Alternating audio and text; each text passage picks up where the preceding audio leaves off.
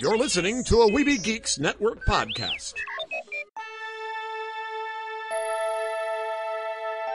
Space. It's really cold here.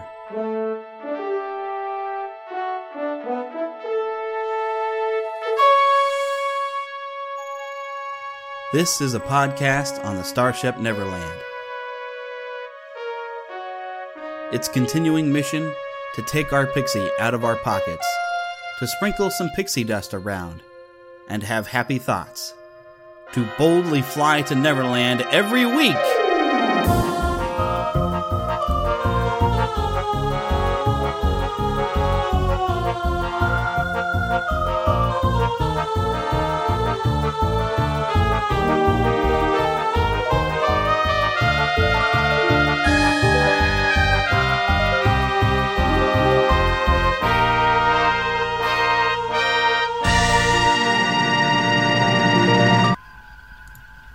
Welcome aboard NC 5571. Yes, this starship Neverland. I bet you didn't realize I had a starship here in Neverland. I bet you were able to go along with me in our Neverland official TARDIS. So why not have a starship as well? I mean, heck, I built that Death Star. No, I'm sorry, it wasn't a Death Star over at Disney, Indiana. Oh, which, by the way, Scott and Tracy will be here later to help me discuss the 50th anniversary of Star Trek, after I've also reviewed Star Trek Beyond for you. So we got a lot of things going on this week, and it's going to be a long show because, my goodness, there was a Star Wars Celebration Europe last week and San Diego Comic-Con going on. So let's talk a little bit about some things we've learned.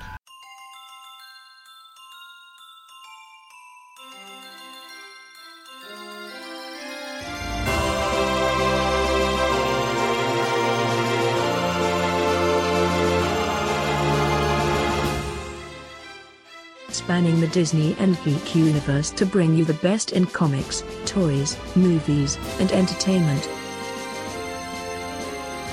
This is news from around Neverland. Okay, this will sort of be in place of our normal trailer park, because there were so many different trailers going on that I can't possibly play all of them for you, but I can list some of them out, and I will definitely be playing one of them for you, and we'll use that for our trailer park, but we'll talk about some of these trailers that went around, and also some little things that I found out about what was going on in Hall H.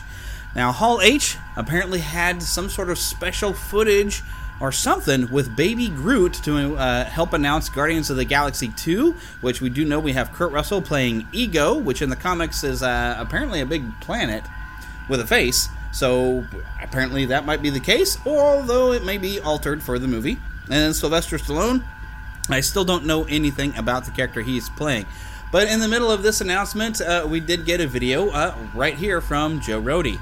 Hi, I'm Joe Rohde, and I'm here to tell you about this exciting new addition to Disney California Adventure, Guardians of the Galaxy Mission Breakout. It takes you into the world of Guardians of the Galaxy in this really immersive, exciting experience that features the really quirky and beloved characters from the film in a whole new narrative that no one's ever seen. We're working with everybody on this, with Joe Quesada and Kevin Feige. We've got James Gunn, the director from the film. And it's this incredible team of people coming together to make this really, really exciting attraction. The setting is a kind of warehouse fortress power plant where the collector keeps all of the objects that he's brought from all around the universes. Once we enter, we're kind of in a museum. All this stuff is all around us in cases, in vitrines, and in there now, imprisoned, are the Guardians of the Galaxy.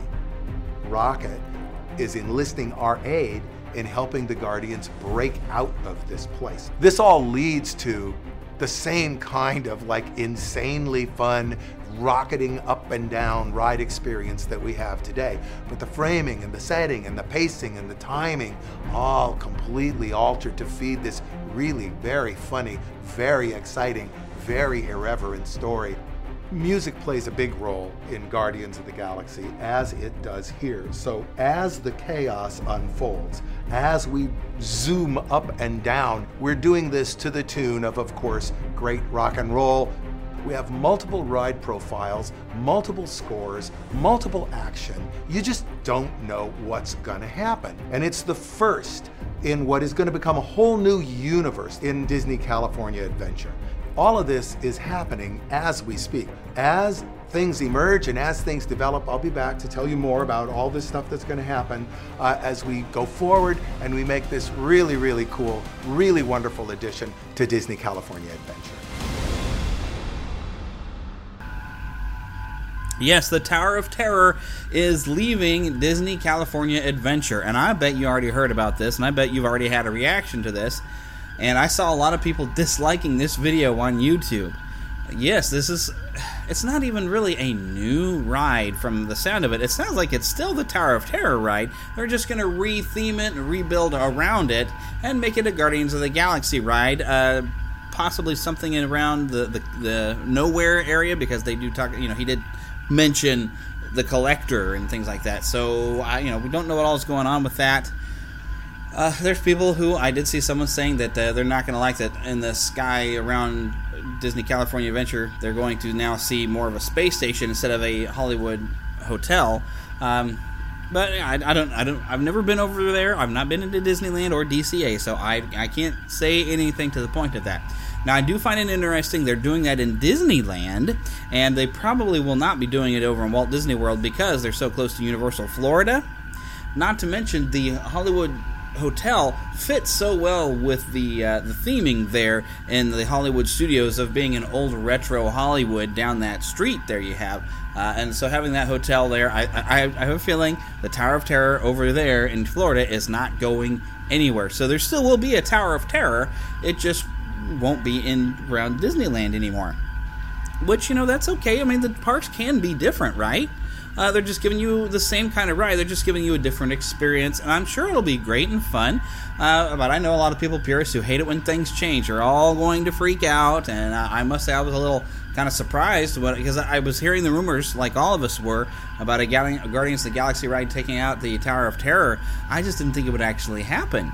But there it is. And I think if we just sit and relax, Disney usually does make some pretty good things. Let's take a look at what they make.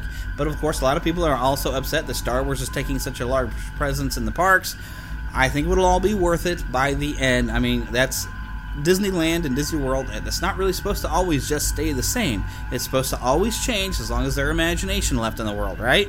So let's just sit back, relax, and take a look and see what happens. Now, some other interesting things, and I have nothing I can share about this, except for there was a little bit of footage going on with Spider-Man Homecoming, and on Twitter, the only thing I've gotten to see is a concept art that does indeed show the Vulture.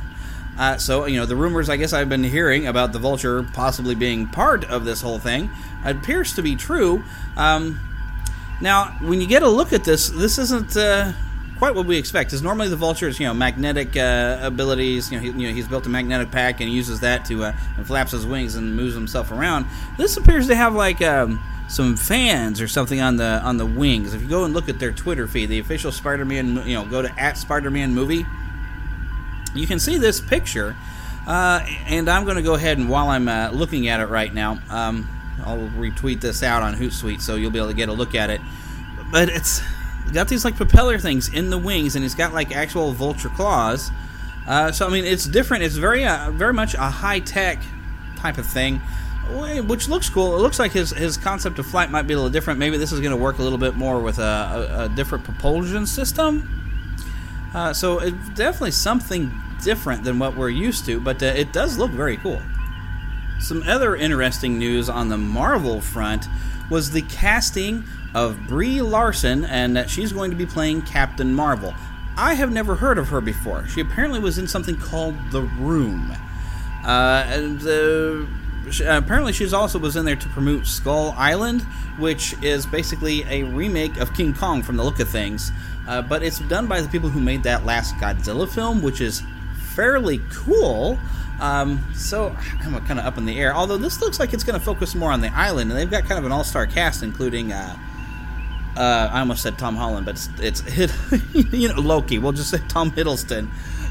Him, Samuel L. Jackson, John Goodman, and apparently also Brie Larson is all in this Kong movie. But Brie Larson is going to be playing Captain Marvel. which, like I said, I'm not very familiar with her. I'm going to start following her on Facebook, or not Facebook, on Twitter, rather, just to keep an eye on that, to see what's going on with it. But, at least we have somebody cast. She might be the best suited for it, I guess. That's not exactly who I would have picked, but I'm only a fan. And sometimes, you got to trust the movie makers to cast somebody who's going to be better than what you might have expected. But there was a long fleet of trailers, including Doctor Strange. All right, y'all. One more time. It don't matter what you look like. It don't nobody gonna sing with me. Okay. The Neverland Trailer Park. Doctor Strange, you think you know how the world works? What if I told you the reality you know is one of many? This doesn't make any sense. Not everything does. Not everything has to.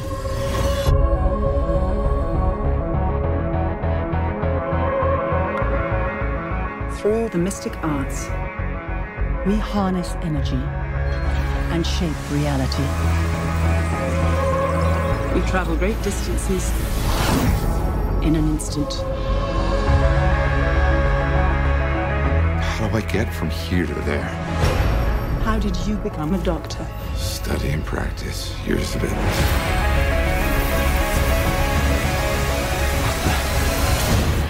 There's a strength to him. But is he ready?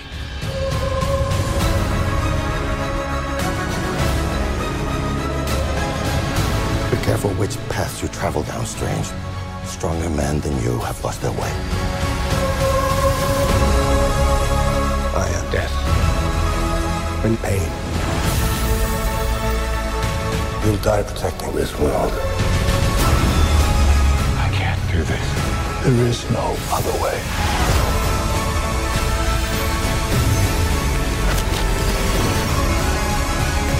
I've spent so many years peering through time, looking for you.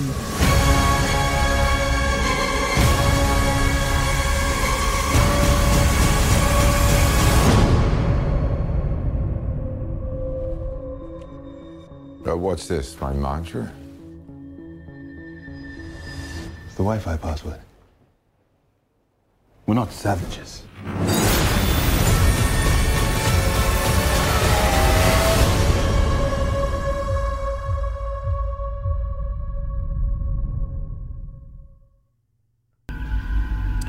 Now this looks amazing, as if we didn't know already.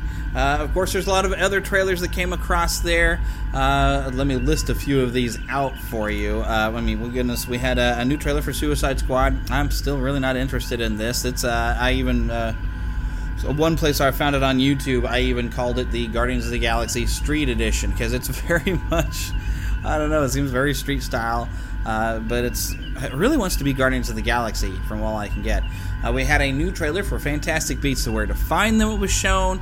There was a really cool trailer for the Lego Batman movie, where we get a little bit more of the plot, and it is, of course, involving him bringing in Dick Grayson, a little nerdy kid, to be Robin. There is also a King Arthur Legend of the Sword, which I was really not impressed with that trailer. It doesn't seem like I got the feel of anything when you're doing Arthurian legends and stuff like that. It looks like they're trying to do a new spin on it, which I don't think it needed a new spin. So I'm really not interested in that. However, there was a really cool trailer for Wonder Woman. Although, when I watched it, I thought I was watching Captain America: The First Avenger. It looks like she's going to be fighting World War I instead of World War II, so they're trying to make it different that way. But it's just like you have a red and blue colorful character in the middle fighting a war. Oh yeah, that was Captain America.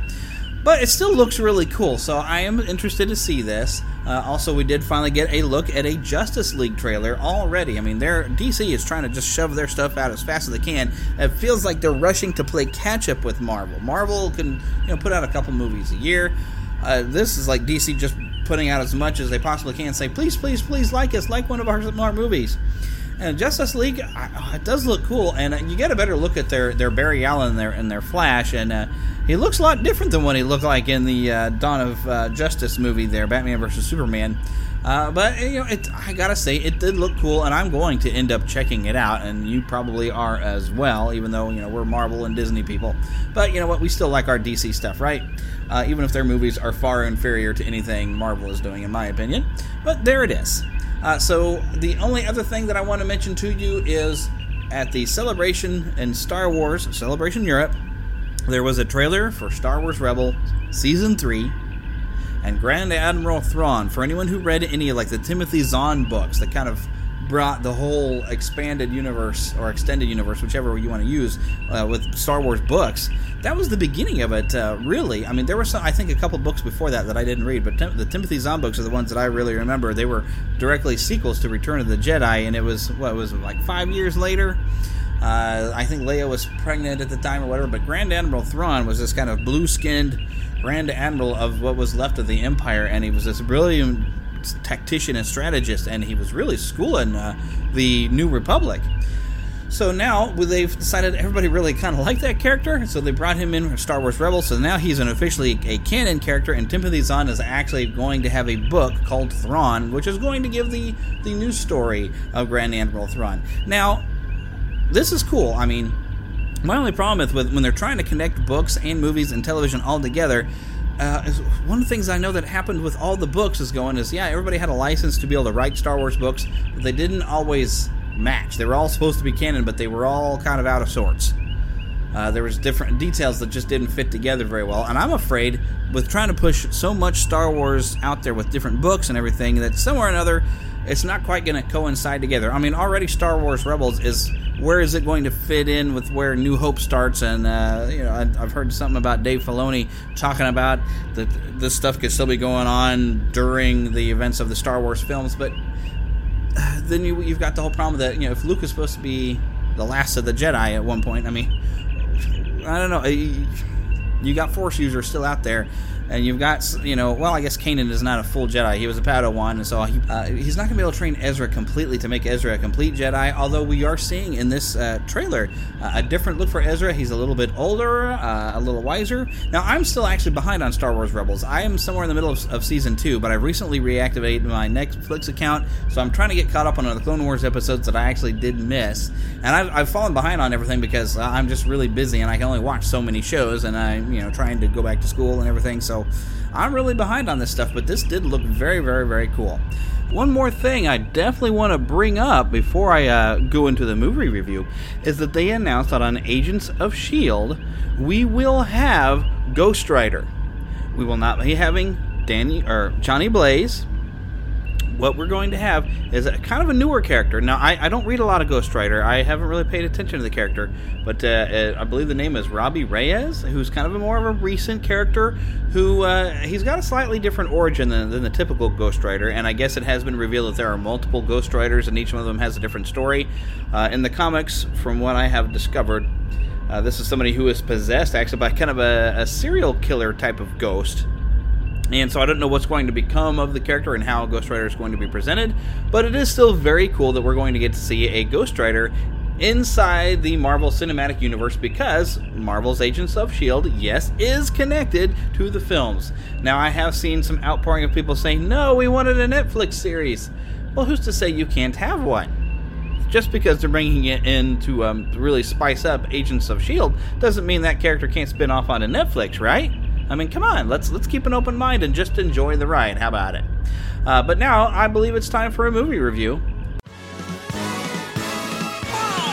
There'll be spectacle, there'll be fantasy, there'll be daring do and stuff like you would never see. Hey, a movie! Yeah, we're gonna be a movie Starring everybody and me. Boy, I wish I were you people seeing this for the first time. Kermit, I got a great picture of the chicken. Oh, good.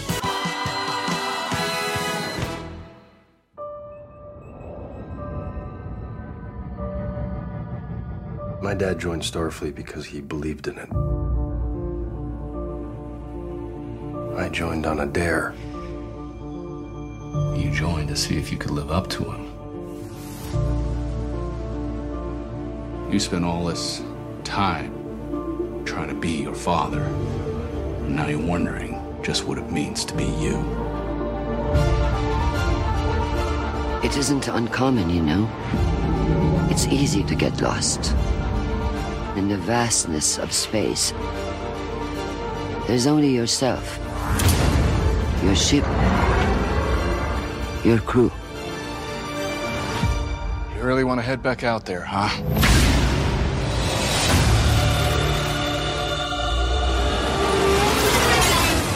What the hell is this?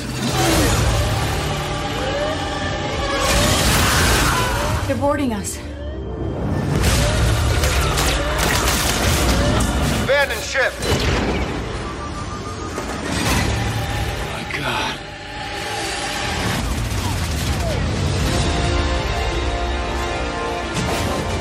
I know why you're here. Why we are all here. Our captain will come for us. Mercy will be the last thing on his mind. I am counting on it. Fear of death is illogical. Fear of death is what keeps us alive. Everyone who goes there, he kills. That's our friends out there. We can't just leave them behind. Unity is not your strength. It is a weakness.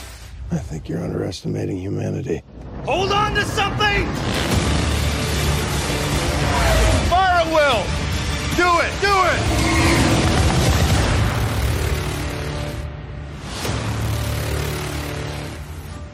Pardon me. He likes that scene. So I've just returned from an away mission to view the new Star Trek Beyond film, and I must say from the get-go, this was, I think, probably one of the best summer movies I have seen so far this summer. This really did live up to more than the expectations I had for it. I mean, you go into it expecting, okay, well, it's a Star Trek movie, and it's the J.J. Abrams style, so, you know, here we go. We had one really kind of bad trailer where it seemed very strange to have the Beastie Boys Sabotage playing, which actually kind of gets an explanation in the movie, but I will not spoil anything for you, so I won't tell you how, but it does show up in the movie, and it actually just seems to be appropriate, and they actually found a way to fit it into the story. There was a second trailer that did feel a little bit more Star Trek style, so it gave me hope that this would still be a good movie, and so I thought, well, this is going to be at least decent, so we'll check it out. But this was a lot better than I expected. This really did help to recapture the feel of classic Star Trek a little bit, with still feeling like the modern movies. In fact, they even go through and make sure they mention that they have now been in their 5-year mission for 3 years, which the original Star Trek series did last 3 seasons. So we only got to see 3 years of their 5-year mission. So they actually set it up to where, the original series pretty much could have happened in the time in between these two films. So I liked that. That was a very nice touch. And so it kind of begs the question of, well, what would happen next in this new, of course, altered timeline, because the episode Space Seed with Khan, well, I guess it really wouldn't have happened now in this new timeline because they already had Khan in the movie. But that's okay. We move on. This was definitely, I very much enjoyed it. This, I think we got to look at a lot more kind of different type of aliens from different planets. These movies have gotten more and more diverse with the different types of characters we've seen, which is something we're really used to in Star Trek, of seeing really unique kind of humanoid alien creatures, even some new ones that we've never seen before, and even some weird characteristics of them, like Kiesner. I hope I'm getting the name right, but they got a little guy that runs around with Montgomery Scott, who's it's part of the Federation. He's also in engineering. We found out that when he's sick, if he gets a cold, his mucus is acidic, and dangerously so, and a little weird bit of humor. They did dedicate this film to Anton Yelchin and Leonard Nimoy, and there's some very nice tribute to Leonard Nimoy within the film, and it actually became an important part of the plot that Ambassador Spock, is no longer among the living, and they actually added that to part of the story because, part of the interesting thing with Star Trek is you have all these different characters, and different characters should be going through a little bit of their arc and have different things that's on their mind and things they're dealing with while this interesting storyline is going on.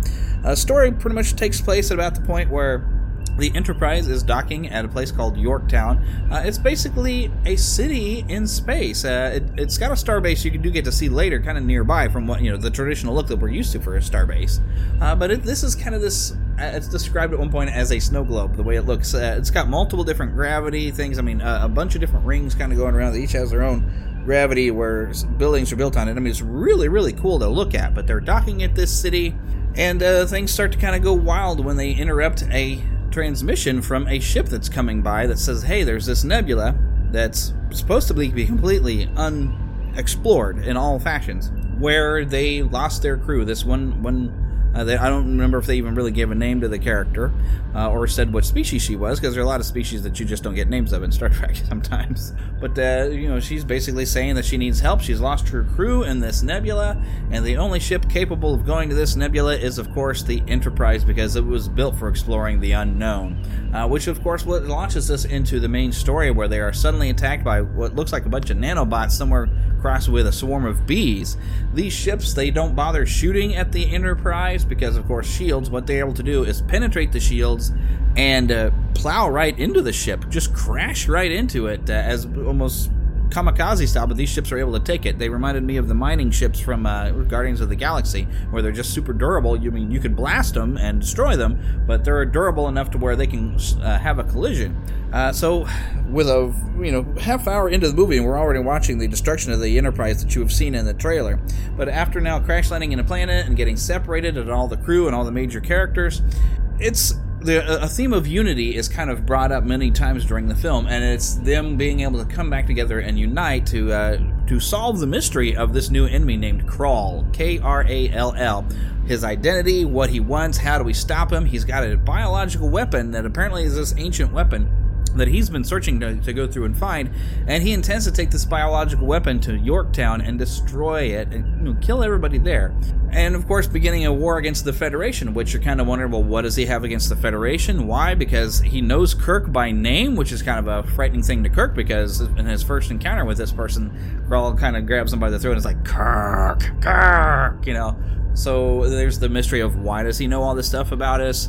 Why does he want to destroy the Federation? Which, it takes a long time for them to solve the mystery, but that's actually what Star Trek is about, is having some sort of mysterious thing going on, encountering something new, and then trying to figure out how are we going to survive this, or if it's a threat to the Federation and all of the universe or something, how we stop that person from causing that much damage and killing a bunch of people.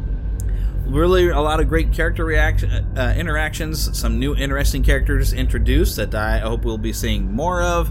Lots of fun, good emotional moments, a lot of stuff to leave you thinking. They're able to sit there and, of course, and have a scene where they're talking about how we're going to fix this with ridiculously technological jargon that we don't completely understand, but we understand the gist of what they're planning to do when they go through it, but they're able to just deliver these lines of dialogue that you're like, well, wait a minute, what you're going to do what to the what? But yet you kind of understand what they're doing a little bit. But to know and able to carry a scene like that, I mean, that's some pretty quality acting right there. But overall, lots of fun. Definitely might be one of the best of these newer Star Trek films, and this might help appease some of the people who were not really satisfied with some of these later Star Trek films, with some of the changes they made to the universe, and maybe these felt too action-oriented for some people. And, there's some action to this, but I don't think it's any more action than what we're used to in some of the older Star Trek films. In fact, there's a definite nod to some of the classic Star Trek films. And this is definitely a very nice tribute for the 50 years of Star Trek. And, of course, like I said, they dedicated it to Leonard Nimoy and to Anton, which, of course, we will not see either of them in any further Star Trek films. We do appreciate their contributions to this series, but this definitely was a good movie to dedicate to them. Everything just felt right about this. It gets more and more classic Star Trek. Even Chris Pine's hairstyle reminded me a lot more of William Shatner's old hairstyle. And even some new uniforms that we get to see that are very reminiscent of original series uniforms, even with the kind of gold rings around the sleeves and stuff like that. Very, very cool. I expect to see some cosplay of these uniforms very soon. I'd kind of actually like to get one of these. They weren't the ones that's been used in the previous movies where they had like almost a textured look, having multiple Federation symbols or whatever, These were old school style, but yet modernized. modernized. Very, very cool. The only thing they haven't done yet that I think would be awesome is, you remember Captain Kirk's kind of green shirt he kind of wore for a while that was sort of a different design, and he stood out from the other crew members? I'd like to see a modern take on that, but we have heard there's going to be a fourth film, so maybe we'll get it there. But this is definitely on my recommendation. Go out and see this one. See it multiple times. It's probably one of the best films I'd seen since like Finding Dory and the BFG, and maybe even better than both of those. This actually was a summer movie that lived up to what it should have been, unlike the last two movies that I got to see that just didn't quite hit the mark of what they should have been. So let's move on to our next segment. To Disney and beyond. My communications officer has been telling me that we've made contact with 2 guests in Disney, Indiana. So do a transporter room have you locked onto our targets? Yes, I'm being told we have locked on, so, well, let's beam them aboard. Engage. Well, hello, Scott and Tracy. Welcome to the Starship Neverland. How did you get in touch with us? This is an unlisted wall. Hey, Mortis kind of gave me the number because... that explains everything. Mortis. Well, he is kind of the hero of Disney, Indiana. I did call in and tell you what happened while you were in Alaska. Yeah, we love have Mortis. we have to cut him a little slack now, Scott. So he's the man now. I'm sorry, Scott. But of course, for anyone who doesn't know or is not familiar with Disney and Indiana, we have the lovely and talented Tracy, and then her co-host Scott, who is also lovely and talented. Okay, well, just not in podcasting, right? Well, I'm glad you think so because you two have been married for a good long time and podcasting together, so you better like him. It's required. I signed a piece of paper. Yeah, it was a marriage certificate, right? Yep. Well, so of course the reason why I've beamed you two aboard is Star Trek has now been in existence for 50 years, and I don't remember if this was when we were recording one point or we were just talking off air one time about, I thought, I got to do something for Star Trek at some point, and figured, I got to have you two on because you're also Star Trek fans, and so, well, now here we are, and I tell you what, you guys are probably still... I'm not sure exactly how young you are, but I don't think you were alive during the initial run of the original series, were you? Almost, yeah. Close, but not quite, So, missed it by that much. Yeah, because you guys are still under 50, right? So, yes. Yeah, so see, you're still young. Of course, we can make fun of Paul Berry. He's turning 50 here, so pretty quick. So, neater, but he's still younger than my parents are. Anyway... Which, by the way, we will have to talk about Friends of the Magic and what you guys are doing and everything, and that's coming up because we have something going on too, so don't let me forget to bring that up later. But, so, what was the first time you saw Star Trek? Would you guys get to see it in syndication, I guess, first, or was the series... Well, no, I guess the series probably wasn't even rolling at all when you were born, so you probably like me. Syndication? It was syndication. I remember very vividly getting up on Sunday mornings. Usually we spent a lot of time at my grandparents' house on the weekends, and I can remember watching, they always had a Star Trek episode and then their some sort of monster movie usually afterwards, and I was hooked on both from an early age. Why does that not surprise me? I don't have any memories quite that specific, but I do remember catching the occasional episode in syndication as well. Yeah, I remember every afternoon when I was very young still, they had, of course, He-Man came on at 4:30, so I had to make sure I was there for that. And then 5 o'clock, they'd have an episode of the old 60s Batman, and then they would show Star Trek. And so I would watch it every time. Although Star Trek, when I was that young, I didn't understand it at all. Because the interesting thing is, despite what J.J. Abrams has done when making it very kind of action-oriented, it was very... it was social commentary and very cerebral and almost... detective work in a weird sci-fi way. I actually enjoyed that quite a bit because it wasn't, for lack of a better term, it wasn't kind of playing to the lowest common denominator. It was playing to, fans of sci-fi, which I really enjoyed. Yeah, and I've been a science fiction fan literally ever since I can remember. So I also enjoyed the fact that it wasn't just action sequences and it wasn't just shooting at other starships. There was a lot of thought put into the episodes, and as I grew older, I started to recognize more of that social significance in the commentary that Gene Roddenberry put in his episodes. Oh yeah, and a good sci-fi really does that. It always takes a look at some aspect of our society, and we learn something a little bit about ourselves when we really get into it. And usually you don't know that that's what they're doing until closer to the end of the episode, and then it kind of sinks in, and you can't believe that, you know, they just took an issue that really TV couldn't tackle, and you put it, you know, off into the future with different aliens and stuff, but it's the same issue, and you could deal with it then.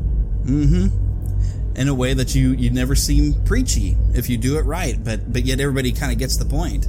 Yep. I mean, Isaac Asimov, I think, was really big on that, and the different ways he could think of. Like, if you read I, Robot, all these different stories and all the different things he could think of, and you're just, you know, that's one of the ones you have to read multiple times to get everything that he really put into it. It's just brilliant. But, of course, we're supposed to be talking about Star Trek, but still. But, yeah, and the fun thing is I don't know how many people, when they first showed it, got to see that original pilot episode, and I'm trying to think what that captain's name was, and I know they did put him into the recent movies, which is really cool. Captain Pike. Captain Pike, thank you. But I like the DVD sets. A friend of mine bought those, and I borrowed it so I could actually watch, and it's almost a completely different feel, because Captain Pike was very different from what Captain Kirk was. And his number 2 was even more different. Oh, no, I'm trying to remember who his number 2 was. Goodness. It was Majel Barrett. Yeah. So it's completely different, and now I don't know what happened in between. I don't know if that was ever aired on television. Do you guys know? It was not aired in its original form, but halfway through season 1, there's a 2-part episode called The Menagerie, where they incorporate video and scenes from the unaired pilot into the episode. But from what I understand, they brought, Gene Roddenberry brought that original pilot to the studio, and they saw something, but they weren't all that impressed with it. So instead of telling him, you know, no, we're not going to do it, they made the strange request in Hollywood of requesting a second pilot, which is something very rare. Yeah, you get a second chance to try to get it right. Yeah. To which we had slightly different casts. They brought in William Shatner, which I believe he had been it had some minor characters in some movies at this point. I know I did watch a little bit of documentary. Let me see if I find that real fast. Yeah, the big thing I remember Shatner from before I saw this was The Twilight Zone. Yes, there we go. I'm glad I brought you all along, because that's what I was trying to think of.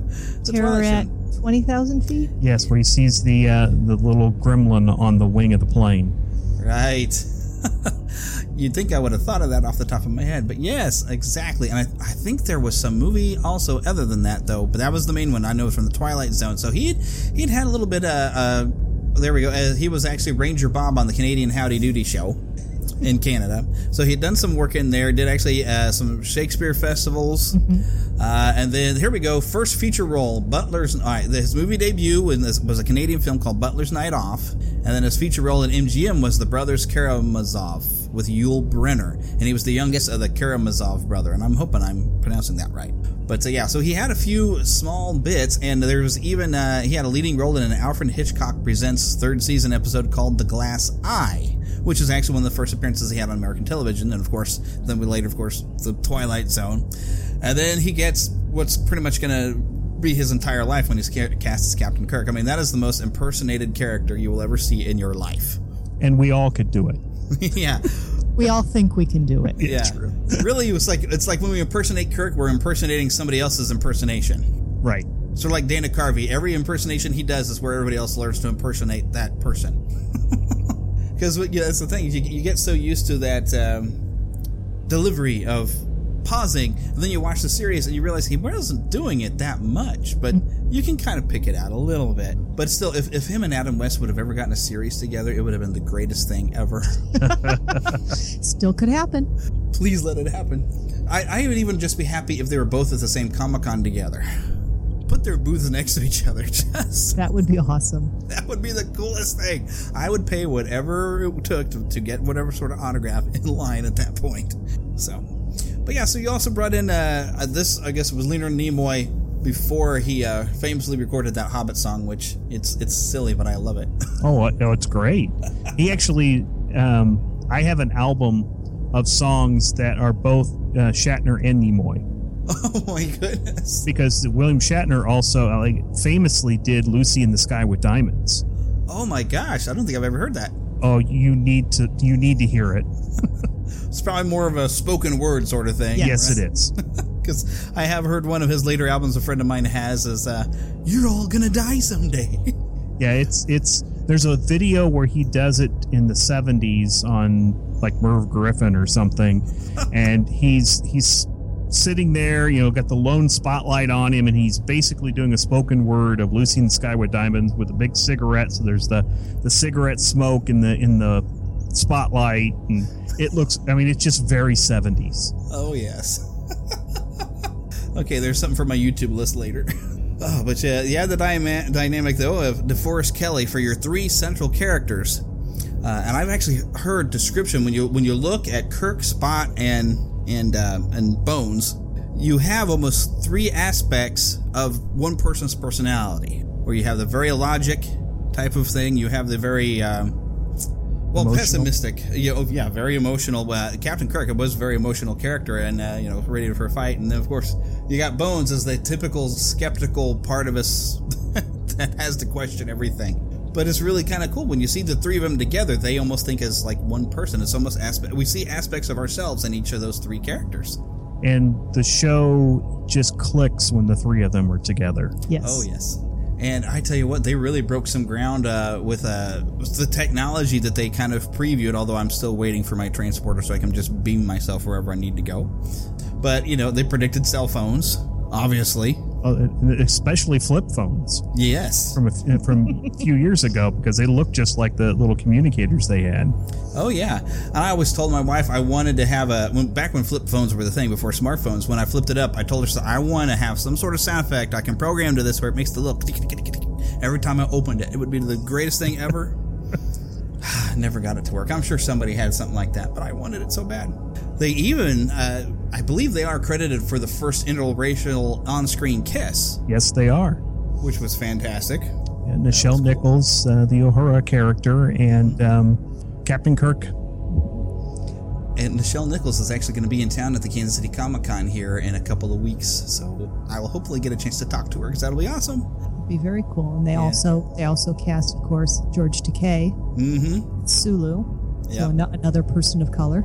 Yes, it was actually a really kind of diverse group that was on the ship. I mean, it was the cool thing with Star Trek is there's having the idea that the world is now united under the idea that we can travel into space and explore, and that's what people are concerned with. We don't worry about all these stupid little petty things that we on this stupid planet fight over, which, I mean, right now, if you watch the news, you can see the stupidity going on. But it's like everybody drops that when suddenly we develop a warp core drive and can actually explore the stars. Now suddenly we're excited about that, and we come together, and so you get a ship, and you have even an aliens, you got a Vulcan on there, and all these different races, and everybody just come together, and they all have this one goal to just explore, just to see what's out there. Well, it's not just races. At the start really of the Cold War, you bring on a Russian as your navigator. Yeah. Well, not till the second season. Yeah, he doesn't come into the second season, but still, that's a pretty strong move for an American television show at the time. Sure. Yeah, it was. I hadn't thought about that. Yep. And of course, we just love him for Nuclear Vessel. Yes, and his monkey's haircut. Yeah, that was, I think, a little bit of reach to the younger audiences with him in there. Oh, definitely. Oh, that still just reminds me of the actor that's been playing Chekhov. I'm going to miss that guy, because they're going to do a 4th movie, and I'm like, that's great. And they said, well, they're not going to recast Chekhov. I'm like, oh, it'd be sad to not have him there. Yeah, and they're not sure how they're going to handle him not being there yet, from what I've been reading. They'll probably come up with something that he took an assignment somewhere else or something, maybe. I don't know, because apparently they've come up with a way for Kirk's dad to come back with Chris Hemsworth, so I haven't looked too far into that exactly what their idea is. I don't know if they're trying to, because a lot of the main old series fans were really upset with the changes that J.J. Abrams made with blowing up Vulcan and killing Kirk's father, killing Spock's mother, all the changes that came right away. My best buddy, who's a huge Star Trek fan, was just livid. It was hard to watch but I understood why he was doing it. He wanted to tell his own stories. Sure. I mean, this gets, basically, it is a reboot. You've got the same characters, but you can have them doing new things. Right. The one little rub that I had with it is he didn't go all the way. If you're going to do that, don't have Leonard Nimoy survive. Yeah. And still be around. Yeah. Well, they try to explain it, I guess, with like a time warp thing, and so that way it could still be connected to the previous TV shows and movies and stuff like that, but yet still be its own thing. And so I don't know if that was supposed to be some sort of appeasement, but yeah, I don't think I'd have been happier if they would have not have tried to connect it and just redo and start from scratch. Mm-hmm. Yep. Which is better than what Ghostbusters did, where they just, we're going to start from scratch, but we're going to change everything. It's like, if you're going to start from scratch, at least bring us the same characters. So but then you're not starting from scratch. Yeah, I guess. But it's nice to have some of the same characters back, So, but yeah, I already did my rant on Ghostbusters last week, which it was good, but not as good as it should have been. But anyways, whole different. I get sidetracked there. Yeah. But as for Star Trek, they could have easily brought in a new crew. I mean, just look in the history of Star Trek how many times they've brought in a new crew. Yeah. You've got all kinds of different series. I mean, the original series only ran 5 years? Three. Only 3 years? Only 3 years. Oh, see, I thought it went further because the collection sets, and I know my buddy has told me, it's like, okay, these seasons were good and this last season was okay, and because your first couple of seasons, I know you had Khan in there and then Tribbles and some of the best stuff, and what was it, Mirror Mirror, where everybody had you had a weird version of Sulu, you had an evil Spock. Yep, and you knew they were evil because they had goatees and mustaches. Right. And sashes sometimes, Yes. So, I mean, you had a lot of really, really great stuff, and then it just kind of, I guess, petered out and fell. But the nice thing, I guess we can thank Star Wars for helping bring Star Trek back a little bit. There was a kind of a look for space movies, so Star Trek managed to stay alive in movies, even if that first movie is really... rough. Yeah. They I didn't mean want to say well. it's bad, but... They mean well. Yeah. But it's really Wrath of Khan. Wrath of Khan is actually the first Star Trek movie that I watched. Me too. When I was young. Well, the first one I went to see was the motion picture. And did you know that was originally planned for something called Star Trek 2, which would have been a new television series? That was going to be the story was actually written as the pilot for that. And then when Star Wars took off, they went to the Paramount and said, no, we need to make this a movie instead of a television show. Which was a good idea, because that's what really kept Star Trek alive for years, is all those movies. And it seemed like only the even number ones are good. Although, the third one's not bad. The third one is the best of the odd numbered ones. Yeah. You could definitely say that. Although it's not as good as what would follow it up. And then I know people have a hard time deciding whether the Wrath of Khan or the Voyage Home is their favorite. I still like Wrath of Khan better. It depends on the mood I'm in. Wrath of Khan is more of a serious movie, but Voyage Home is got a lot more humor and comedy, which is something that Star Trek was able, even in the television shows.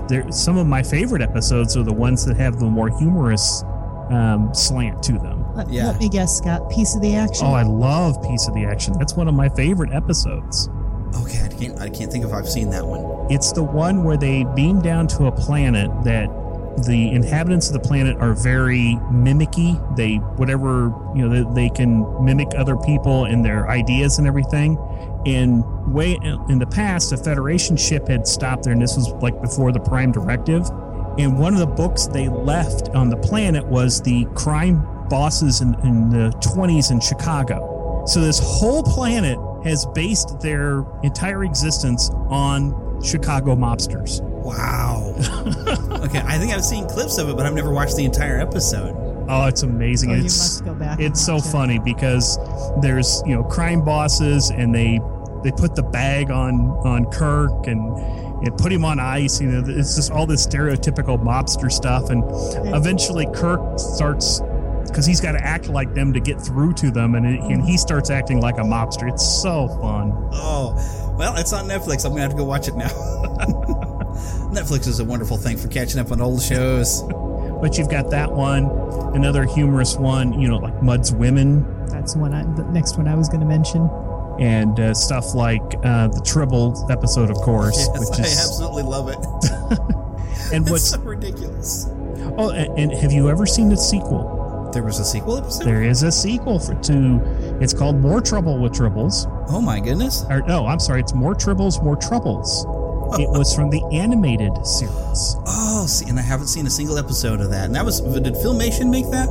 I believe it was Filmation. It had all of the voices except for one, and I can't remember which one of them is not in it. I know that series used to be on Netflix. But if I can't find it on there, one of these days I'll have to borrow that from a friend of mine. But, same guy who's a big Trekkie and everything. Everybody will know him as Lost Boy Philip. He's been on the show quite a few times. But, yeah, I know he's got pretty much every episode of every Star Trek ever. Yeah, the actor that didn't come back for the animated series is... Walter Koenig. Yeah, Chekhov is not. So they had this alien character as their navigator in the animated one. I wonder if that's what they'll do for the fourth Star Trek movie. I was just thinking that. Yeah, I was too. That would be kind of interesting if they do a tip of their hat to the animated series and bring those characters in. That'd be really cool. But there's several different callbacks to the original series and the animated one. I mean, there's, like I mentioned, the Tribbles episode. There's another episode with Mudd and his robots. There's also an episode that has the Guardian of Time, which was the episode with Elizabeth Taylor. Really? Joan Collins. What's that? Joan Collins. You're right. Joan Collins. Yes. I don't know that I've seen that one. City Across Forever. Oh, that's like one of the best. Do I have the right name? City on the Edge of Forever. Yes. It's one of the last episodes in season 1. It's written by Harlan Ellison. So I'm going to have to sit one of these days and binge watch because I've not seen every episode of the original series or even every episode of the Next Generation. I'm really catching up on since the BBC likes to show that for about 2 hours, usually in every afternoon for the Next Generation. I've been catching up and seeing episodes that either I don't remember that well or that I missed entirely. So. Oh, Next Gen, when it came out, I remember being in front of the television when it was first aired. I watched it in original run. I watched some of it, but I think season 1, because the quality was so uneven, I think that kind of turned me off. So I didn't become a Next Generation fan until it went into syndication. And I got to see some of the better episodes. Yeah, I came into it kind of late. I remember there were cereal boxes. I can't remember what cereal it was that had, photos of the new cast, and they had all the stuff about the premiere and everything. And I looked at it, and all I could remember is this show from when I was really little that came on after Batman that I just didn't understand. And really, when you look at it, the sets were really bad in the original Star Trek. I mean, basically, you'd paint a room all kind of a light blue color, put a weird box with a few light bulbs on it, and then let Captain Kirk do his overhand, two-handed hammer thing on somebody every episode, Which was funny the way you could tell when the stunt double was in because the camera would pull way back. Oh, yeah. Whenever he'd do something.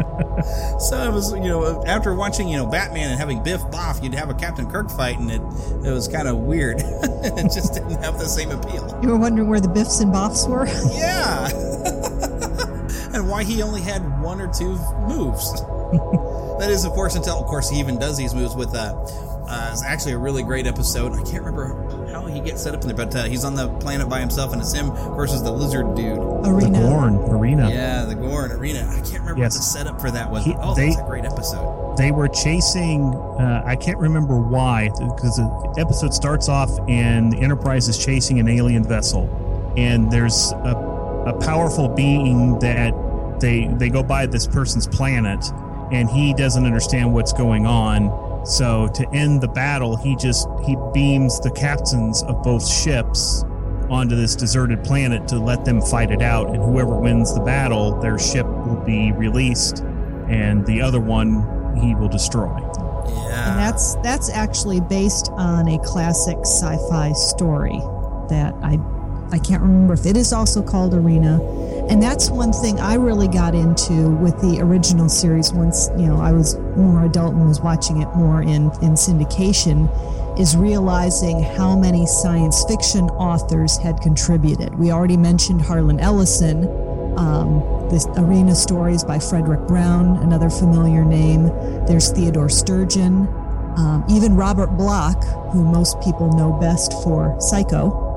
contributed a story, as well as Richard Matheson, who's also best known for I Am Legend. Oh, yeah. Wow, you know all kinds of these authors. Well done. Told you I was a sci-fi fan. You have earned it today. My goodness. Yeah, that's probably what made the series so great, is you having all these different authors who have some great credentials coming in. I think that's one of the things that's actually helped with the relaunch of Doctor Who is occasionally you do see, oh golly, I cannot think of the guy's name now. But he wrote stuff like Coraline. Neil Gaiman. Yeah, Neil Gaiman. He has written a couple episodes of the new Doctor Who. So finding those people who are just really good at a genre and bringing them to work on a show is just a great idea. Mm-hmm. So, yeah. Gotta agree with you on that one. So, yeah, Next Generation, though. I came in a little, I got into it a little late, but then when I started getting into it, and I was probably second season, I think, when I started watching it, it would come on right before I'd go to sleep when I was still in school. So. But, golly, I wish I'd seen every single episode, but some of the ones that the Next Generation that really stuck out is, and I never got to see what happened right before. But, other than the fact when Q first introduced them to the Borg, when Q was taunting them and saying, you're not really ready for what's out there, and then, zips them over to another part of the galaxy where they don't know where they are in their first encounter of the Borg, which the Borg then follow them back and become a problem. But I didn't see exactly when Picard was captured by the Borg and became one of them. I only managed to pick up late into that one when they were fighting with Locutus and managed to beam him back aboard the Enterprise, and they're trying to get Picard's mind free from the Borg. Yeah, you want to look for, the title is The Best of Both Worlds, Part 1 and Part 2. Yeah, and I've seen half of Part 2, and probably all of Part 2. Yeah, The Best of Both Worlds. The first one was actually the cliffhanger for Season 3. Yeah. So I remember watching that, and then you had to wait the whole summer to find out what happened to Picard. And did Riker shoot at the Borg? Yeah, they also did that. I can't think of the end of which season it was, where they had gone into the past. And let's see, so Picard and I think some of the other one actually had followed where Data had already been back in the past and on Earth. And he was trying to pretend to be human. You're talking about Time Zero. Yes, where they had a nice cliffhanger there at the end of the season and made everybody wait for the second part of the story when Picard came back and met Guinan for the first time, actually in the past, where Guinan didn't know who in the world he was.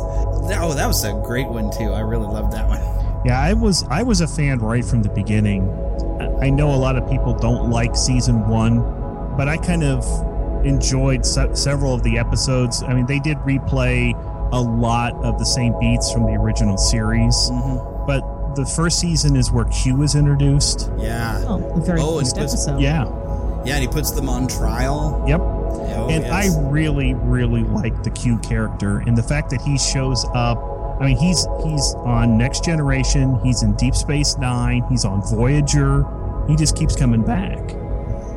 Yeah, and that's the thing. When he'd show up on Voyager, you could really do them a favor and just put them back where they know exactly. Because that's what kind of made me lose my interest in Voyager. I was like, this is Lost in Space Star Trek edition. It's like, I wanted another... I thought, oh, cool, because after Deep Space Nine, we're like, oh, look, they're stationary. They're not going anywhere. Whoopee. Voyager, when they were started showing that, I was like, oh, good, we're going to be back on a starship with a new crew. Cool, this will be back to what I like about it. But then I was like, this is Lost in Space, and it's kind of depressing because it doesn't seem like they're ever going to get home. I will admit, Voyager is... I have a soft spot in the heart for that, because I just love that series.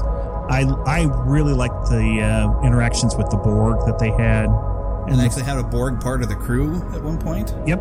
Well, they had a woman that they saved from the Borg and took most of her implants out. The ones they left some in because if they did, they would have killed her. And there's a whole story arc that lasted several seasons of her regaining her humanity. And then there was also the teenage boy Borg, whose name I'm blanking on. Is that Next Generation? I remember. No, that's Voyager. Near the end of Voyager, they actually save three or kids. 4 kids. I can't remember exactly how many of it.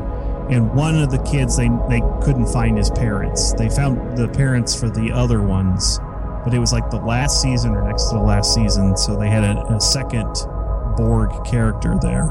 Huh. Yeah, because I remember it, and I don't think I saw how the episode ended up. It's probably on my DVR. I probably hit record because I had to leave to go back to work for my lunch break. But even the Next Generation had where they a Borg that they had ended up with on the ship, and he'd kind of almost gotten a little bit of his mind away from the collective, but he still thought like a Borg. Yep. But he kind of they showed him around the ship, and they were trying to get him to where he could value life. But he was saying, "Oh, it'll be wonderful when you're assimilated. You're gonna love it. Just don't worry, it'll be great." And they kept trying to tell him, "So like, no, we like free will. Don't you know what it's because you know what it means to say me and I." It's like great stuff. But I haven't seen how that episode ends. But I think it's on the DVR. I hope it is. Either that or I'm going to find that on Netflix because but sometimes like I come home, when I was driving a school bus this past year, I get to come home for lunch a little bit and I get to watch some episodes while I'm eating lunch, but then I'd have to leave in the middle of an episode to go do the afternoon route, and I'm like, oh, but what's going to happen, Especially like the one where, golly, my brain just went out the window. Number 1, Riker, where they had encountered a Riker that had been split during a transport beaming. Yep.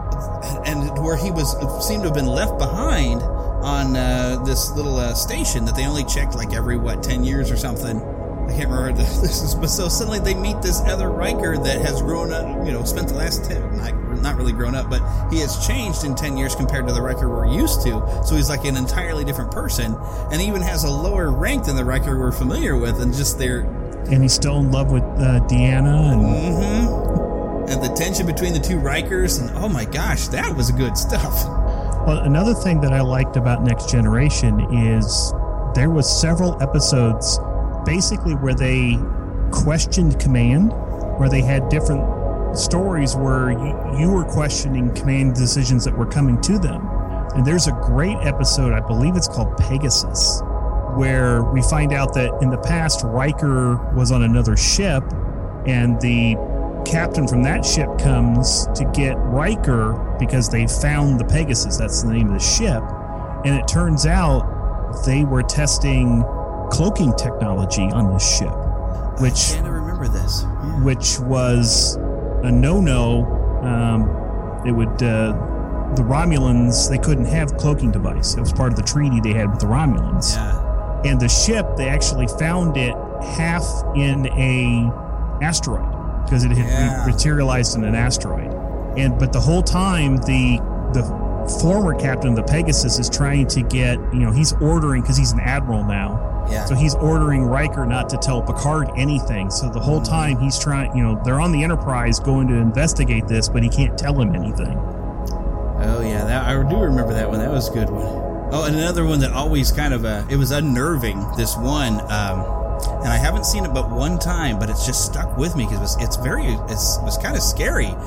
They had brought in this one particular alien who could, he was pretty much telepathic, and he basically, I'm trying to keep this family friendly, but he kind of invaded Deanna Troy's mind, and basically mind accosted. We'll say accosted. We're keeping this family friendly.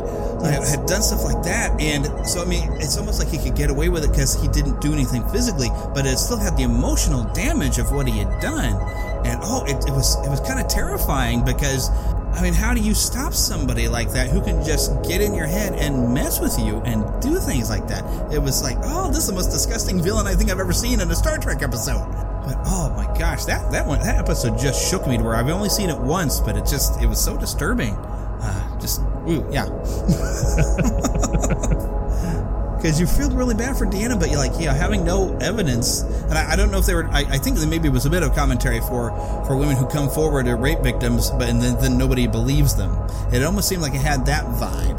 And that episode could actually be probably, I'm actually right now, because I'm going back to college, my university is actually making me go through a sexual harassment thing in classes, which I'm like, okay, you're mainly focused when people are outside of class and what their activities are going to be like that, which I don't plan on being there. But, the fact that they have to do this huge thing to be protectant of the students, that episode of Star Trek would be very viable in the current campuses. Yeah, I can't remember. I know the episode, but I can't remember the title of that one. Mm-hmm. If I ever watch it again, that'll probably just disturb me again. So, caller right in, listeners, and tell us what episode we're talking about. Exactly. If you saw that one and you were just as disturbed by that as I was, and, well, you just wanted to give Deanna Troi a hug, you know. She was such a great character anyway, and especially when they started doing movies with them. And I do got to tell a story about Generations, but I loved it in First Contact when you got to see her trying to talk with Zephyrin Cochrane, and she's kind of half drunk and half buzzed. Yep. And then Riker just comes in, and he's just grinning ear to ear watching her trying to explain what was going on. He wouldn't even talk to me until like the fourth drink. Well, I think Next Generation had a bunch of great characters. Oh yeah. Yeah, it's a very good ensemble cast. Like I said, it took a little while to come together. Once it did, oh yeah, it had some great characters. And now Will Wheaton is probably more famous for things he does now than when he was Wesley. But okay, I got to tell a quick story on Generations. And this is an old high school friend of mine. He might be a listener. I don't know. But he would design ships. He'd get like graph paper and he would come up with ideas, and he would just love the whole technical aspect of the whole thing. When he saw Generations, I didn't see it at the same time he did, but I remember him coming back to class. I was like, when the Enterprise was crashing on the planet, he actually cried. I was like, I gotta love you for that, because I understand. That's another thing Trek's got a long history of, is destroying the Enterprise. I mean, they do it in just, several of the movies the Enterprise gets destroyed. Oh, yeah. And apparently, this new movie, it looks like we're going to destroy it and get a brand new ship already. Yep. Which I hope they call it some sort of an Enterprise. I don't know. At this point, I have not seen the movie, but by this point in the podcast, you listening will have heard my review from after I do see it here coming pretty quick. But at this point, I have not seen it, so I don't know what all's going on. I'm kind of thinking, with a little bit I've seen in the trailers, it reminds me a little bit of what I think the Reliant. Was that Khan's ship? Oh. Was that what it was called? Where it had Botany Bay, wasn't it? Yeah, the Reliant. No, Botany Bay was the original ship that Khan was on. The Reliant is from Deep Space Nine. I can't remember what the name of the little ship that he had that he does the battle with Kirk, and I've got a story about that I need to share. Oh, yes, it was the Reliant that Khan had. Okay. I had to do a quick look it up. Yes, the USS Reliant. And from little bits of images I've seen with this new film, it almost looks like that's what they're going to give them, is something similar in this new movie. But like I said, at this point I haven't seen it, so can't say. The scene from The Wrath of Khan, where Khan has the ship and he fights the Enterprise. Basically, they sneak up on the Enterprise. When I was in high school, the movie had already been out, and I was already a big Trek fan at this point. I went down to Florida for spring break. My grandparents were down there, and being good grandparents, they, took me to where I wanted to go. And this year, went down there. I wanted to go to Universal Studios in Florida. At the time, they had a place where you could go, and they'd put you in costumes. They'd put you in a room that had all the lines that you needed to say were written on like poster boards stuck to the wall, and you were to look at those, and so they get the sight lines right for the video that they would insert you in. Right, so you got to reenact scenes from famous movies. And they had Star Trek. And they had this whole little story where you had to have at least two people, but there was going to be a new captain and a new first officer beaming aboard the Enterprise for their first mission after coming out of Starfleet Academy. Well, basically, they interspersed the scenes from that fight because there's a bunch of Klingons in what I did that were on the other ship, and you have to battle with them. Well, like I said earlier, you had to have two people to do it.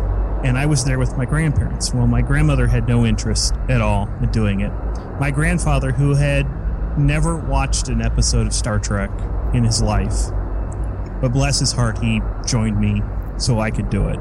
And they made him the Vulcan. So he's got these little ears, the pointed ears on. And I had it on VHS and I've converted it to DVD. I still have this video. About half the time he's got both ears on, and about half the time one of them had fallen off. Because they didn't film the scenes in order. Right.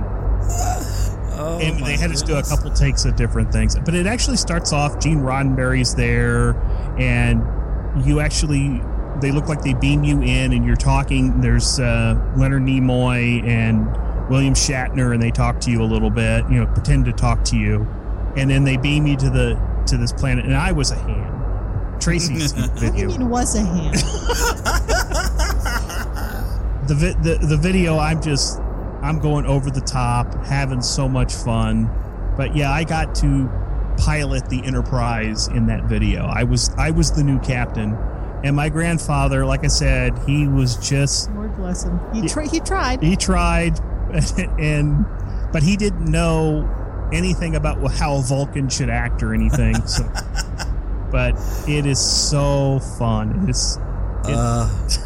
And I think you've mentioned this before, and I was like, when are you going to post it to Facebook or something? I've never posted it. I've only shared it with one person outside of my family.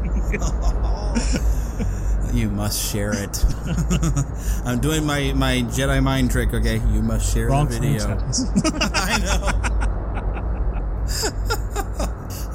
Because I can't think. Well, okay, I can think of one person who could do a mental thing, but that guy was creepy, so I won't. Yeah, we just talked about that. Yeah, we won't go into his mind trick. It was a nasty mind trick. So, but yeah, that shows you the level of fandom I had for Star Trek. Oh my goodness. Well, while we're speaking of, we mentioned that Deanna has, being half Betazoid, has the ability to sense other people. We got to talk about her mom. Oh, and I know I've seen an episode with her mom. Oh, yes. Played by Majel Barrett. I can't think of the character's name right now, but she is... Loxana. Yeah, Luxana. But she is a joy to watch. She's a hopeless romantic, trying to find a man the entire time, and is infatuated with Picard. Yeah, she's got hots for Picard. Yeah, I think that's about all I remember for that episode. But she shows up in probably half a dozen episodes. Yeah. She's a fun recurring character. I mean, she's also the voice of the computer. Yes. Really? Yes. Oh, because Gene Roddenberry's wife. Yeah, Gene Roddenberry's wife. Yeah. And she did the voice of the computer all the way up into Voyager. Yeah. Wow. And I'm trying to think now in these modern movies if they actually even have a voice in the computer. Have they done that yet? Of course, the original series, I don't think the computer had a voice much, did it? No, the original series, the computer didn't speak until Next Generation. Yeah, so maybe they haven't done it yet in the movies. I'm trying to think of any time the computer spoke to them, but I don't think it ever has. But that would be the coolest computer ever if it could you could interact with it and you could talk to it and you didn't have to worry about typing the keyboard. I mean, I guess they kind of have that technology now a little bit. I don't know. Some of the things I say to my computer, I don't want it to understand.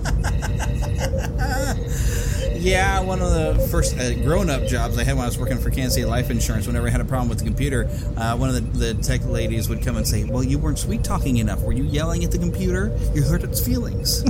Yeah, you need to pick up the mouse and say, computer. I will get my cat to get this mouse if you don't behave. Because that would be my thing. I do have a cat around. If this thing misbehaves, I will let that cat get this mouse. A keyboard. How quaint.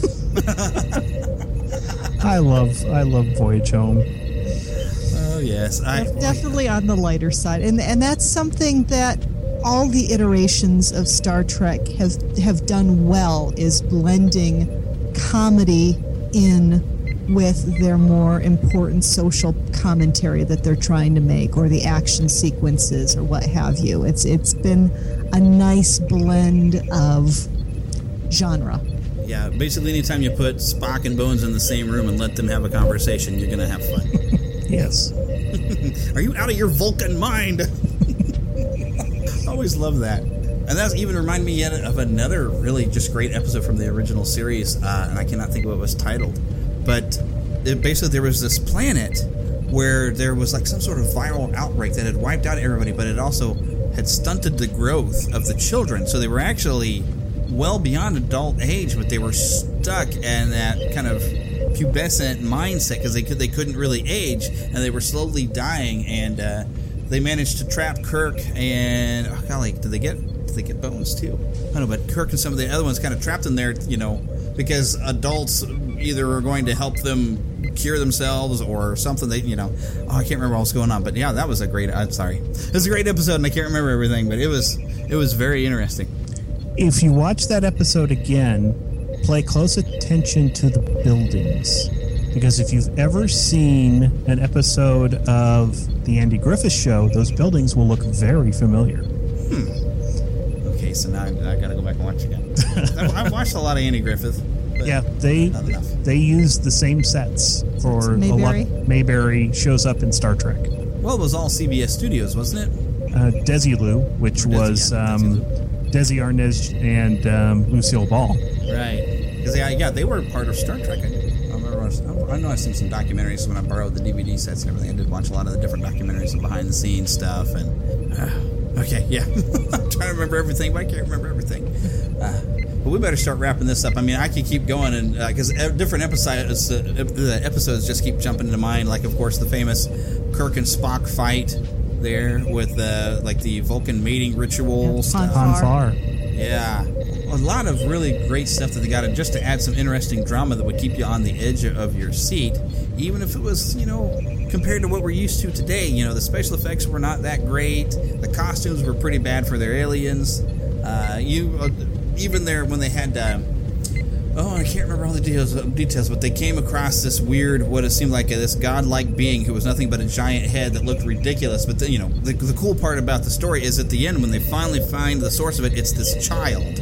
Yes. Oh, wow. I mean, just the ground that they would do were something that, when you look at it compared to the current technology, that giant head looks ridiculous. Yeah, that's the Corbinite maneuver. That's the name of that episode. Yes. But again, the story is so compelling, you're willing to overlook the not so special effects. Exactly. And the bad same fighting move of Kirk overhand chop or whatever. And the Vasquez rocks that stood in for every alien planet. Yeah, everything looked like somewhere in Arizona. So we talked about the original series, we talked about Next Generation, we talked about Voyager. What about Deep Space Nine? I didn't watch much. Sounds like none of us really got into that much. And I know there's some people who are big fans of it, but they weren't going anywhere. Yeah, I never got into it that much either. I know I've had some friends that say I should watch it, and every time I can get about somewhere in season 2, and I just can't, it just loses interest for me. Yeah. And it did have some cool characters. What was it? Quark, who was not a Bajoran.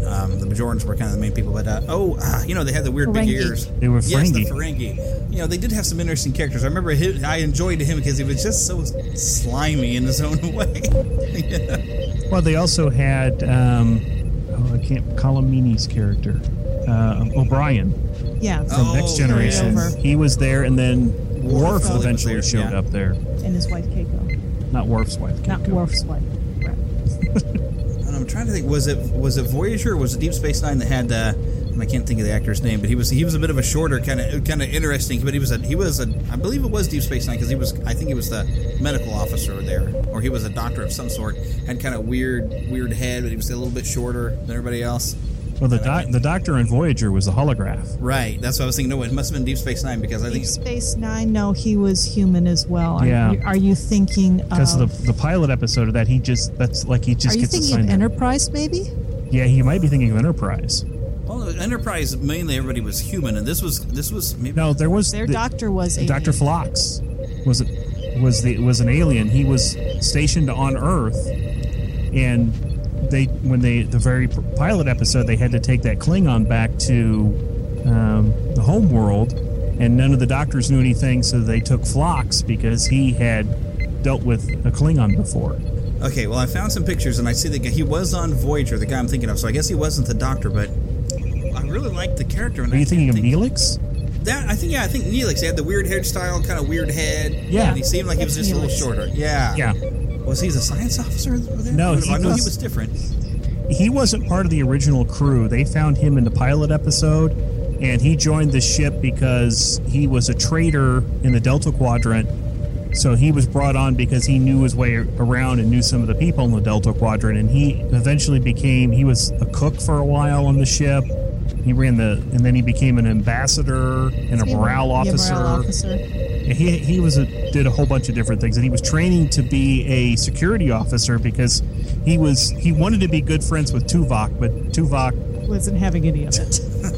Yeah, and Tuvok was the first black Vulcan that I think I remember seeing, which was just cool. Oh, I liked Tim Russ. I thought he was great. Yeah, they did have a pretty good cast on there. Yes. And of course, they have to mention that Robert Duncan McNeil, who played the holographic Doctor, did later go on to executive produce and direct several episodes of Chuck. No, he was. He wasn't the Doctor. He was. Is that Chakotay? No. He's the guy that Paris. Ah, yeah. He was Robert Picardo is the Doctor. Yeah, Robert Picardo was the Doctor. Oh, okay. So I gotta look it up because I thought it was all right. I'm gonna get a look at the guy. Yeah, he was Paris. The yeah, okay. No, because I was just looking at pictures of Voyager and saw that guy. I was like, golly, that guy kind of looks familiar. I can't think of it, but now that I look up his name, see, all this time I was thinking that was the. Yes, to be fair, he was training as a medical officer. Yes, he was. Yeah. In the last few seasons, he was their medic whenever once the Doctor got his mobile emitter and could leave. Yeah. And Ethan Phillips, that's the guy, the actor who played Neelix. Yep. I remember seeing him in a lot of stuff in the 80s. A lot of different characters that he would play. Well, he plays a Ferengi on one episode of Next Generation. Really? Yes. I might remember, but I remember him. He was always popping up. I'm going to back up here into his earlier stuff. Wow, he's got a lot of credits to his name on IMDb. But I remember seeing him in the 80s on Benson. There it was. That's where I knew him mainly from. Used to love watching Benson. He was on there a lot. And if we go to Benson, then we have Renee Auberjonois, who played Odo on Deep Space Nine. Yes, which was one of the other cast members on Deep Space Nine I actually really liked. Why don't you go back to your bucket? Because he slept in a bucket. Yes. Well, yeah, because he was almost like a liquid human. Well, not really. Humanoid, I guess would be the word. He was almost like a weird liquid guy. He was a very cool idea. So, yeah, they had at least some good characters on Deep Space Nine. Maybe I'll have to give that show another try. But I just always got bored of the fact that they never went anywhere. Yep. Yeah, that one... That and the space station kept falling apart almost every episode, it seemed like. Yeah, pretty much. From the episodes I've watched, that one, it seemed to be the most serious-minded of all of the series. I mean, yes, there were moments of humor, but it seemed like there was more overarching plot lines, multi-season plot lines with the Bajoran and the Kardashians. Cardassians. Not the Kardashians. Yeah. Big difference. Big difference. Yes, one I like and one I don't. You could figure out which one. You'll see naked all over the internet. What is awful people and the other one's naked on the internet, yeah. Yeah, pretty much that's kind of how it works. I don't want to see a naked Cardassian. No, they probably aren't that attractive either. But I guess we haven't really talked much though about Enterprise, which I think I only watched one season, and it ended up with kind of a cliffhanger thing. There was some sort of the ending is so disappointing of the series. Yeah. It's only ran 2 seasons? 4. It did go longer. Yep. Okay. Yeah. In fact, I love the 3rd season of Enterprise. I know I'm in the minority. It's an entire season where they go and they battle the Xindi. And I love that whole season. It's one that you have to watch every episode because the story goes all the way through, which was unusual for most of the Star Trek that I watched. But it ended at the very end, and it turns out that the entire show was a hologram that Riker and was it Troy? I think it was Troy were watching to do research on Starfleet when it started. So it was all a dream. It was all a dream. Well, except for it was be like a historical record they were reviewing, though, right? Yes, but it felt so flat. Oh, because they're still saying that it all happened. It's just saying, well, you're not actually getting to see watch it happen. You're actually watching them review historical records. Because they've done that a few of the times in the Next Generation. You could input a lot of data and have it completely, very realistically do a hologram. And I'm thinking of an episode where Riker's accused of murder and blowing up this weird device or something. Yep. So that kind of still could make sense. It's just when you see it, it's so disappointing because they had this whole run through most of the season about this temporal time war that was going on, a temporal war. Time war, which was very fascinating, and that they knew when it got close to the end of the 4th season that they weren't going to get a 5th season, so they just had to wrap things up really quickly. And you think that would have been stronger? I mean, when you had Scott Bakula as the captain, how can you go wrong with that? Oh, he's great. That was another cast I really enjoyed. Oh, yeah. And then I want to call him Mac, but I don't think I was right. But the Texan guy who was the engineer. There was Trip, and there was Malcolm. And Malcolm was he was from England. He was the gunner. Scottish. I can't remember. The quartermaster kind of. Yeah. Yeah, and then they had the Vulcan on there that was always kind of getting in Scott Bakula's way because she was criticizing everything he did. Yeah, I always liked when she had to go through the decontamination. Oh, yeah. Fan service. Although, to be fair, they did put the guys in there, too. So they were fan servicing their entire audience. That's when somebody pointed out, I was like, hey, she's kind of cute for a Vulcan. Get past the pointy ears? Sure. Yeah. And we'd seen cute Vulcans before. I mean, you had Kirstie Alley playing a Vulcan in, I guess, Wrath of Khan when she first showed up. Then they swapped actresses out for the Search for Spock, and then Kirstie Alley came back.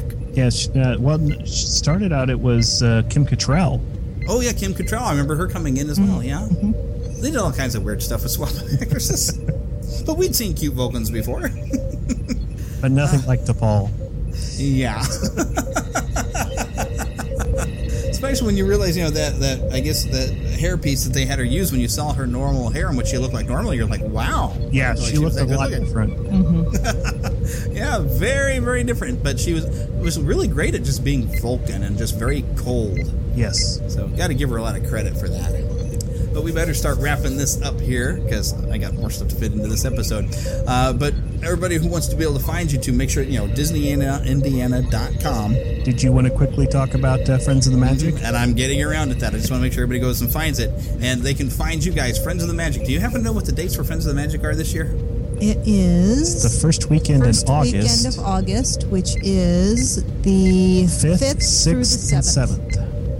Okay, and I know we haven't received full confirmation yet, but we've been talking to Bryn, and we're looking like it'll be a Haunted Mansion in the evening that you will find Lost Boy Eric there. We're going to give away copies of a comic book, the Haunted Mansion comic. I've sent him a bunch of buttons to give away, only 10 buttons, so first come, first serve, I guess. Either that or Eric and I are going to figure out some sort of fun game to play with everybody. I don't know. Yeah, we're going to do something a little different this year.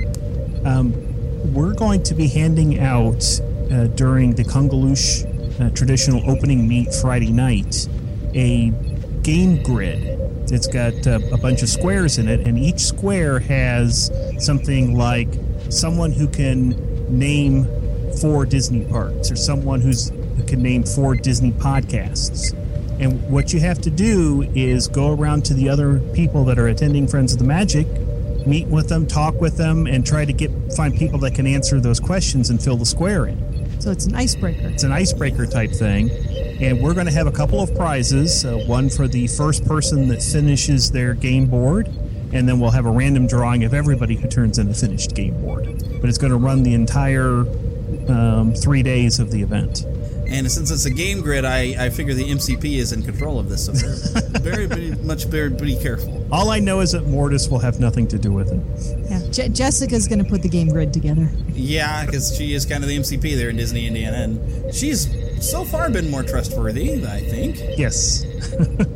But that's what we're going to do this year, something a little bit different. It's something that we've done at the Indy Disney Meet every year, is do this little icebreaker type game. And it's really fun to start talking to people that you may not come up and talk to before and get to know them and get to talk to them a little bit, because we're all there for our love of Disney. So. Mm-hmm. And speaking of the Indy Disney Meet, if anybody else would like to find you and they're not going to Friends of the Magic and they live in Indiana, that's a good place also to find you too. And that is the 27th of August? I don't remember. I'd have to look it up. And anyone else who's we're looking in the calendar. Okay.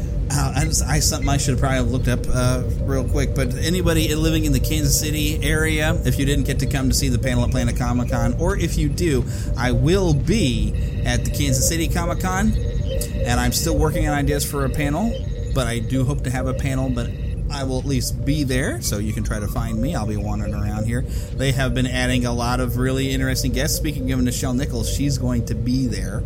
Oh, look, Margaret Carey is going to be there.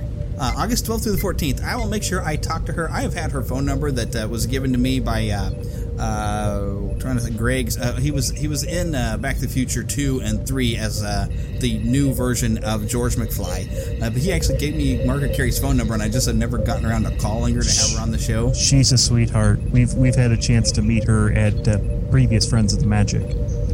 Well, she's going to be at the Kansas City Comic-Con this year, so I'm going to go.